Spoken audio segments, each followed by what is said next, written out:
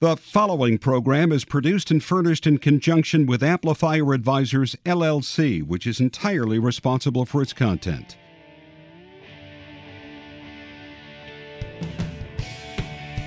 Welcome to What's Working in Washington on Federal News Radio, part of the Federal News Network. Now your host, Jonathan Akerman.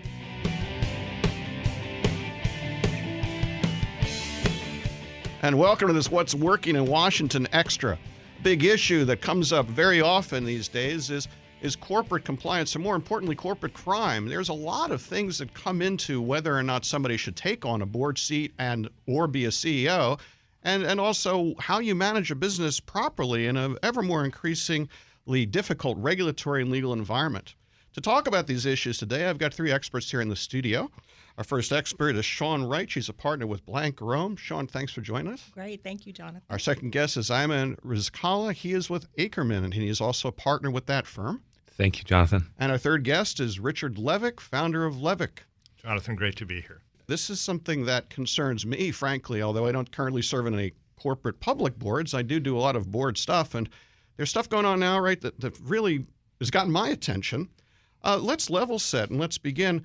I've just been asked to become the CEO of a public company or the director of a public company. Should I be doing the victory dance, or should I be considering it more carefully? Shawn, I'll start with you. So I think Jonathan, you should really do a victory dance. It's very prestigious to be asked to be on a public company board or to be in the C-suite of a public company. But along with that victory dance, you have to do your due diligence, and you have to do your homework, and you have to know kind of what the compliance structure of the company is, what your team looks like, what your obligations are, and what does this mean for you in your individual capacity? Yeah, no, that's true. I mean, one of the first questions you should ask is, how much is your D&O insurance? Right. Your directors and officers insurance, exactly, because the bigger the company, the bigger your exposure, and depending on the area, you may want at least $100 million or more. So that's one of the first questions you should do after your victory dance. Okay. One of the first questions you should ask. So I'll come back to the insurance, so why that matters in a moment. Richard, from your standpoint, having worked with lots of CEOs and boards that suddenly find themselves in hot water, what should I be thinking about going in?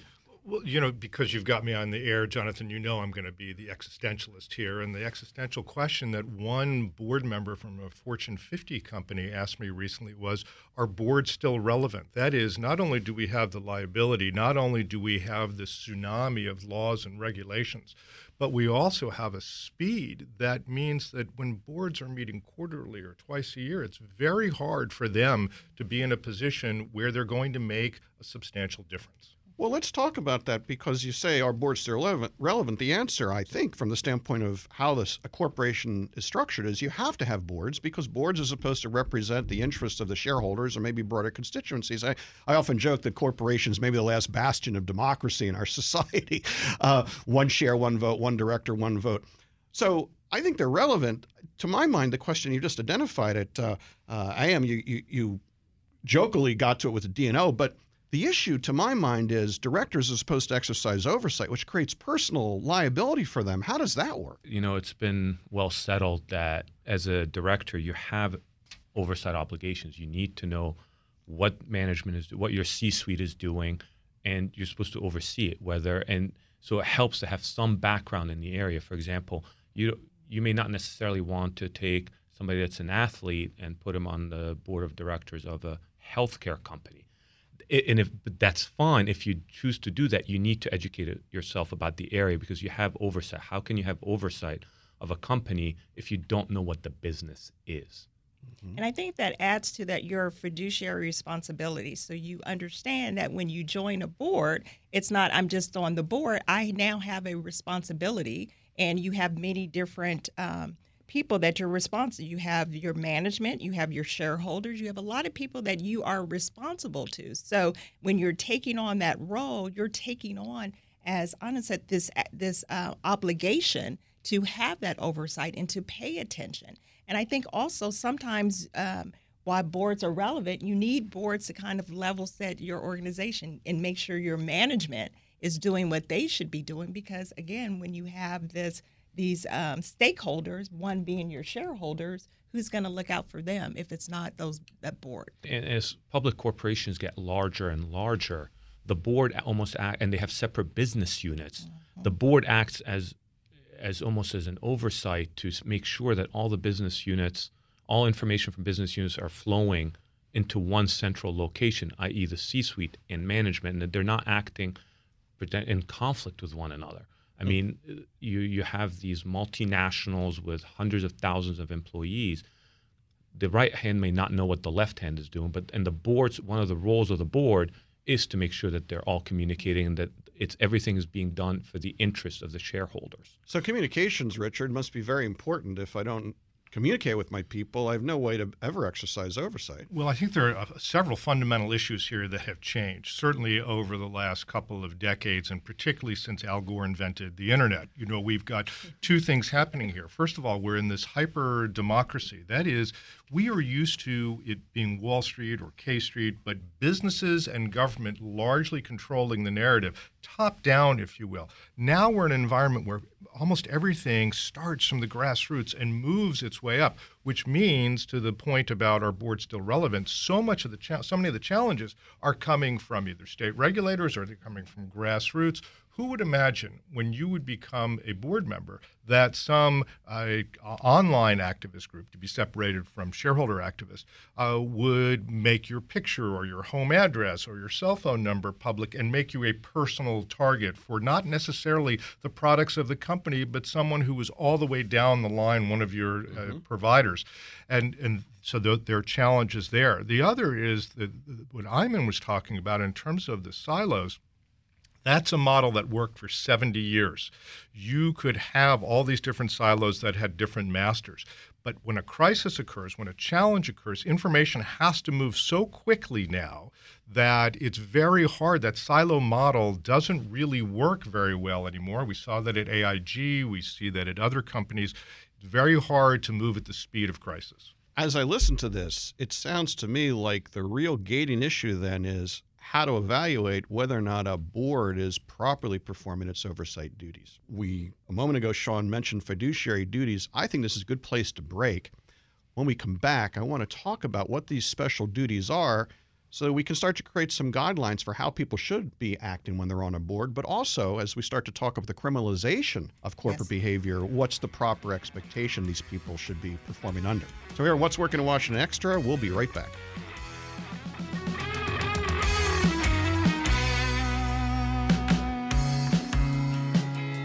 Thank you to our sponsor, the Greater Washington Board of Trade. The Greater Washington Board of Trade represents leading businesses, nonprofit organizations, and academic institutions, and has helped shape the development of our region for over 130 years. Visit boardoftrade.org to learn about how a Board of Trade membership can help your organization succeed in this rapidly changing marketplace. Thanks to Orrick, an international law firm that focuses on technology, energy, and infrastructure finance. Clients worldwide call on it for forward-looking commercial advice on transactions, litigation, and compliance. Learn more at orrick.com.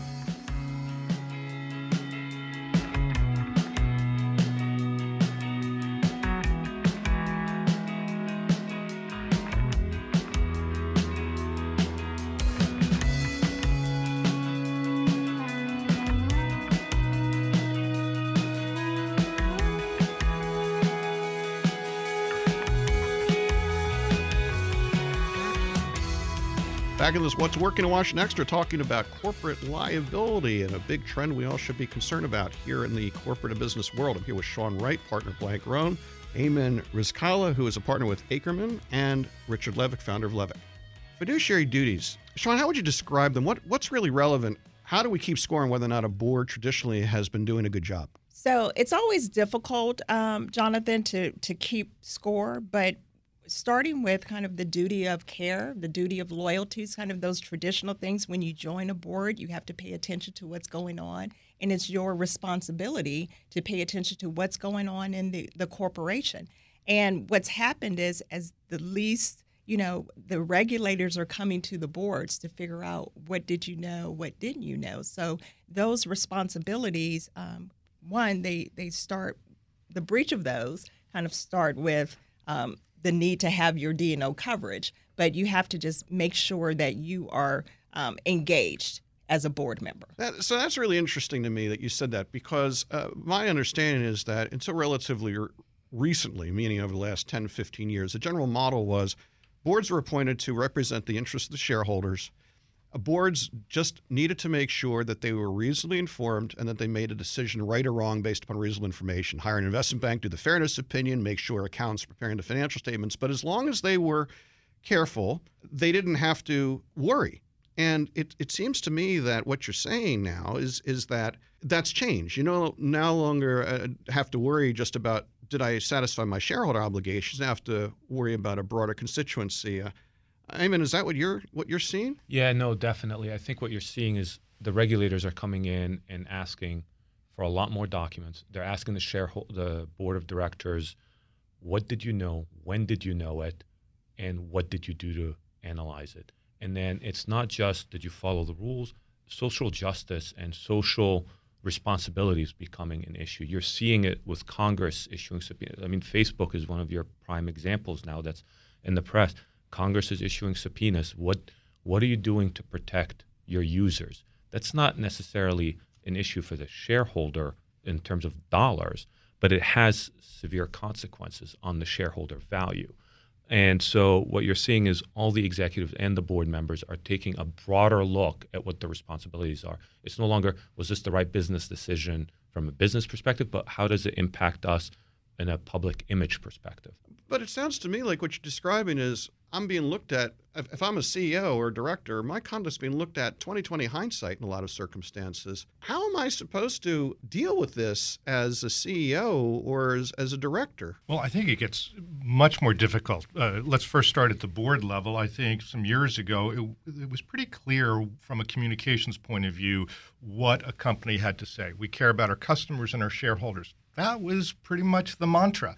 It's much more difficult now. If AIG taught us anything, or the banking crisis of a decade ago taught us anything, it's that you don't have to be a customer, you don't have to be a shareholder to get involved and have an impact on the company. And that changes everything from a company's perspective. And then from a regulatory perspective, I think we all grew up believing that mens rea, that some sort of guilty knowledge was required, intent, and we're seeing that watered down. You know, there's the case of WellCare and Todd Farah, who was the CEO, and spent approximately a year in prison, not because he did anything wrong or had mens rea, but because the court decided to interpret that he must have known somehow, that he should have known. So he must have been, quote, deliberately indifferent.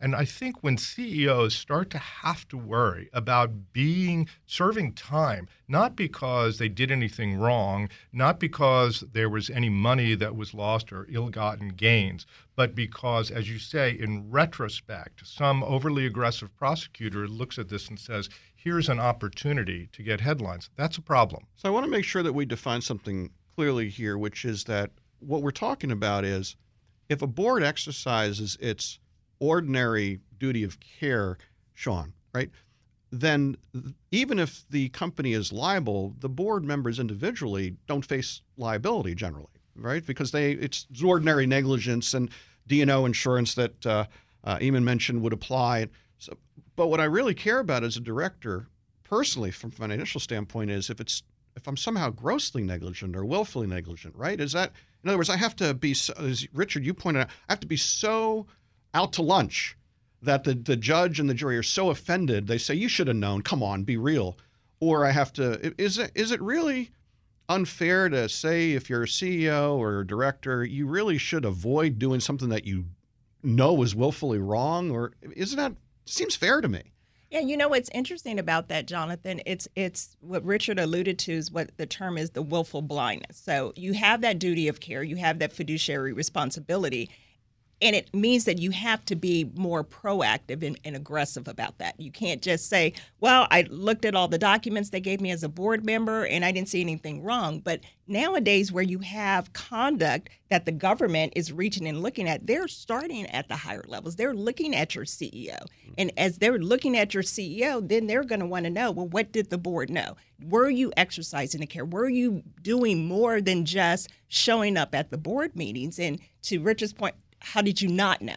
So I think it's as people are looking, as the government's looking, they're putting more onus on the board to do more than just show up. How much of this do you think is due to when corporations themselves are liable, like Wells Fargo or the LIBOR rate cases, that the judgments, as large as they are, just become a cost doing business? Are people just trying to find some place in the corporation where somebody will actually say uncle? And is that why they're going after directors more? No, I think so. Even going back to the Yates memo, which was was not really a shift, but at least was more enhanced with the Department of Justice looking at individual liability. So when you have a corporation, and a corporation can be criminal liable with all the laws of Congress and everything that helped us establish respondeat superior.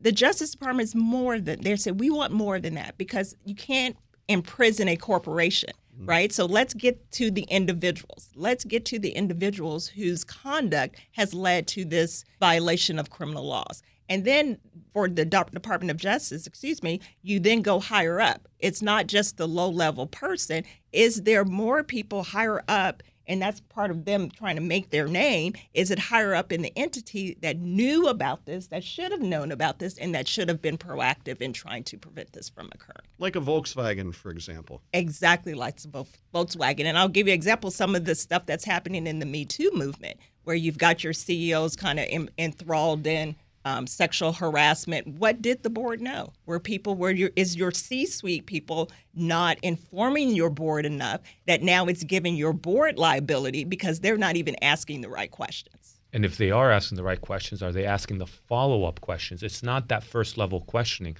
They have to keep the government expects the board to dig deeper. You don't take what the CEO or the C-suite is presenting to you at face value. Do you ask those follow-up questions? That's what they want to see, and they want to see documentation of it. The word of the board is not going to be enough. They want to see it in the minutes. They want documentary evidence. It's shifted. I mean, 10 years ago, 15 years ago, the government would accept much more verbal statements, but now it's reached a point where everything must be documented. You can say, oh, no, we did discuss this issue, but the prosecutor is going to turn around, show me where you discussed this, and the board is going to have to demonstrate they asked all the follow-up questions. You know, if you look at our lifetimes, we've gone from, on the spectrum, caveat emptor, buyer beware, which is what initiated the Nader movement, if you will, in the 60s and 70s, to now guilt by association, where so many CEOs or board members are assumed to have knowledge or evil intent. It's reached the courts even. I mean, there was a recent Sixth Circuit opinion where the judge basically said, the fact that this person was making a lot of money and billing a lot, that raises an inference of guilt, that something was wrong. Wow. And so you're seeing that perception of the drive to succeed sometimes being held against the CEO and pushing your people to hit their numbers and so forth. There's sometimes an inference. The government has gone as far as to say it can raise an inference of wrongdoing. And if I can add, that's why you're seeing in more corporate boards, you're getting counsel already in place, especially to represent independent directors, right? And so they need to have their own counsel to protect themselves. They're going in already knowing that, okay, I need to have a lawyer that if something happens, this lawyer is not associated with management, but will help advise me on what my duties are so that I can then minimize or prohibit any kind of criminal or risk. But think about what that does to managing communications if there is an alertive risk. We saw that with Martha Stewart. You had the board, different law firms, Martha Stewart with her own different communications firms, 4 different communications firms. And then you wonder why these things sort of spiral out of control, because there is no singular gatepost for individual messages. This is really important and interesting conversation. It also sounds to me like a lot of this is being driven by social policy and politics. And we'll talk about that and what we think the future is going to look like when we come right back with What's Working in Washington Extra.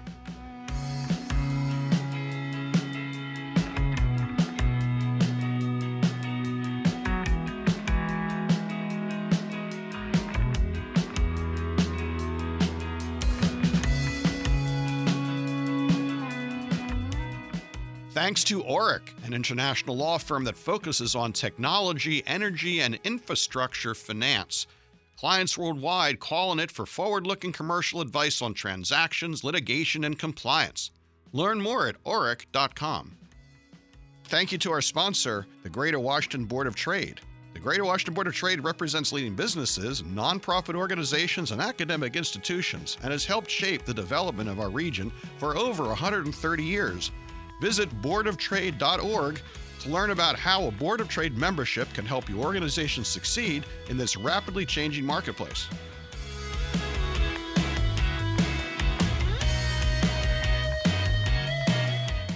And we're back to this What's Working in Washington Extra, talking about corporate liability for directors and CEOs. We're here with Ayman Rizkalla from Akerman, who's a partner there, Shawn Wright, who's a partner at Blank Rome, and Richard Levick, the founder of Levick. I wanted to really continue the conversation around, this sounds to me like really, so if I'm of a certain political viewpoint, I'm hearing this conversation saying, well, good, I want CEOs and board members to be worried about broader social issues. This sounds to me like a lot. Politics is finding its way into corporate governance in a way that, whether it's good or bad, it's here now. It's what it sounds like. Jonathan, I think that's absolutely correct. And in fact, what we've seen in traditional politics is year-round politicking. We now cover the midterms about a week and a half after the presidential and vice versa, and the presidential after the midterms, because it's become entertainment. The same is increasingly. You call that entertainment? Well, it's not, I didn't say it was good entertainment. And, I miss Ed Sullivan more now than ever before. But I think that what we're seeing now is the same thing in the boardroom, the same thing in companies, which is becoming increasingly politicized. We're seeing highly sophisticated activist investors. Some of the things we're seeing in Korea are going to come here. I think it's very interesting in terms of how they're using the internet, how they're cornering companies. And that's going to become, we're going to see more and more of a challenge. The internet is going to bring hyper democracy to companies, which are only going to raise more and more challenges. And as you said earlier, a lot of both regulation and response is based on social policy, or what we think is social policy. And that only makes capitalism more of a challenge. And you're also going to see, I think, your corporate directors or people who are looking to join corporate boards really doing more due diligence. That's what I would advise. If you're about to join a board, let's do some due diligence so you have a better understanding of what the company is about, who your C-suite team what that team looks like, and how you're going to show up in the boardroom in order to protect yourself as a board member. I've often heard that described as shorthand as culture of compliance. Is that what you're getting at? Absolutely. Absolutely. And it has to be kind of going in first and foremost, right? And I know you have a lot of business people who think, well, how are we going to do the business? Like, we are in business to generate revenue. But compliance can't be separate and apart from revenue. And historically, compliance is kind of on a shelf. We've got it. Here's what it looks like. We've got the policies. We've checked the box. We're done. And now I think what's happening and what we're doing, Ayman and I are just more advising clients about how to integrate compliance in your business operations, how to use that to generate your revenue and stay away from kind of the regulatory landscape and the criminalization. So what kind of things am I looking? If I'm a new CEO, what are you going to tell me I should be looking for? No, one of the things, just actually about 2 weeks ago on April 29th, the Department of Justice issued new guidelines for companies about what to look for in a compliance program, because that is what, anytime the government comes knocking on a company's door, the first thing they're going to ask, let's see your compliance program. And they've decided, because there's been a lot of debate on what constitutes a good compliance program, they issued their guidance. It's about 19 pages, but it includes about 151 questions that a company needs to be able to answer. And I think whether you're in the C-suite or on the board, one of the things that they're going to expect you to do is take that guidance and ask the 151 questions. Can you as a company answer all 151? And they range from, did you do a risk assessment when you developed this program? How is it working in practice? Are you protecting your employees that want to blow the whistle? Because, if you think about it, a lot of government investigations start with a whistleblower. Mm-hmm. You see them and they're incentivized. You see some of these awards to whistleblowers, they're in the millions, tens of millions of dollars. And so how are you protecting them? Because there's sometimes the government's perception, and it's not incorrect, is that a lot of times there's retaliation. There's a real fear of retaliation inside this. How are you protecting them? But that's, as a new board member, ask, can you compliance department answer these 151 questions? And Department of Justice has done a nice job of laying them out in a document that was just published. Is it fair to say that as you look at questions like this, it would put somebody on notice if they were joining a company like a Volkswagen, or maybe what we're seeing right now with Boeing or with Uber? Are these questions really designed to help somebody make an informed decision about whether or not this is a company worth joining? Well, I think one of the challenges you're going to have is whether the company is going to be willing to give you the answers to these questions before you even join. That may be an answer in itself, though. Right. Yeah, it's true. Richard, what about you as we think about how to advise somebody if they're coming and evaluating joining a company or as a board director or CEO? Well, that's really, that question ultimately is for the lawyers who are here in the studio, and obviously for the company's lawyers, private lawyers. I think for what we see, there are a few challenges here. One, Ayman, you really just touched on an issue, the incentivized whistleblower, the monetization of identifying wrongdoing. And we're now in a gotcha society. And whether it's HR, whether it's the whistleblower, whether it's activists, it's incredibly challenging. I spent an immense amount of time in both U.S. and U.K. prisons. I used to work for the U.S. Federal Bureau of Prisons. I'm glad you added that. I know. I was like, wait a minute. That was, yes, Jonathan. Thank you for having me on without my parole officer. Right. But I do think, it meant that I spent a lot of time looking into the eyes of criminals. And I'll never forget listening to Andy Fastow, the former CFO of Enron. And he has a great speech, and he talks about, I'm not trying to absolve myself of any guilt. I just want to point out the fact that through the entire process, I went to the best lawyers, the best accountants, and followed their advice every single step of the way, and still, look what happened to me. And with that, I'll end this panel. I've really enjoyed having you here. Ayman Rizkalla, thank you very much for joining us today. My pleasure. Thank you for having me. Shawn Wright, thank you. Great. Thank you, Jonathan. And Richard Levick, as always, it's great to have you here. And by the way, thanks for helping arrange another great panel here for our show. Thank you so much, Jonathan.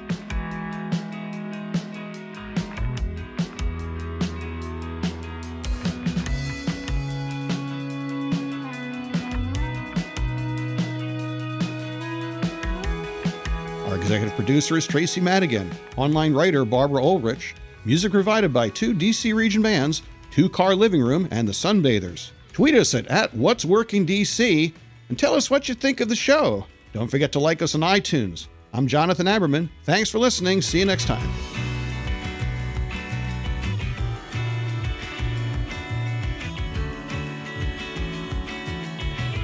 You've been listening to What's Working in Washington on Federal News Radio, part of the Federal News Network. Tune in Monday afternoons at 2:30 or subscribe to this show on iTunes or Podcast One.